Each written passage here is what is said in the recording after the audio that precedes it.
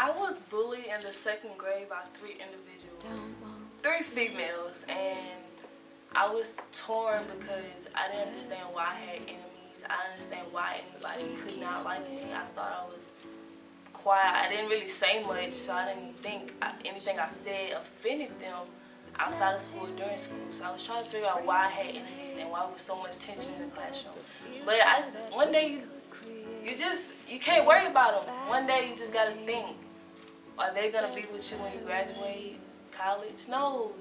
And then they weren't even my friends, so you just can't focus on them. If you don't focus on them, then they're not gonna mess with you too much longer, because they're gonna think that they're wasting your time instead of vice versa. So just make them feel like, oh, you're wasting your own time, you're wasting my time, you need to go pick on somebody else. Because if you don't focus on them, they're gonna look stupid trying to mess with you and you're not even worried about them. So just don't worry about them. Focus on you.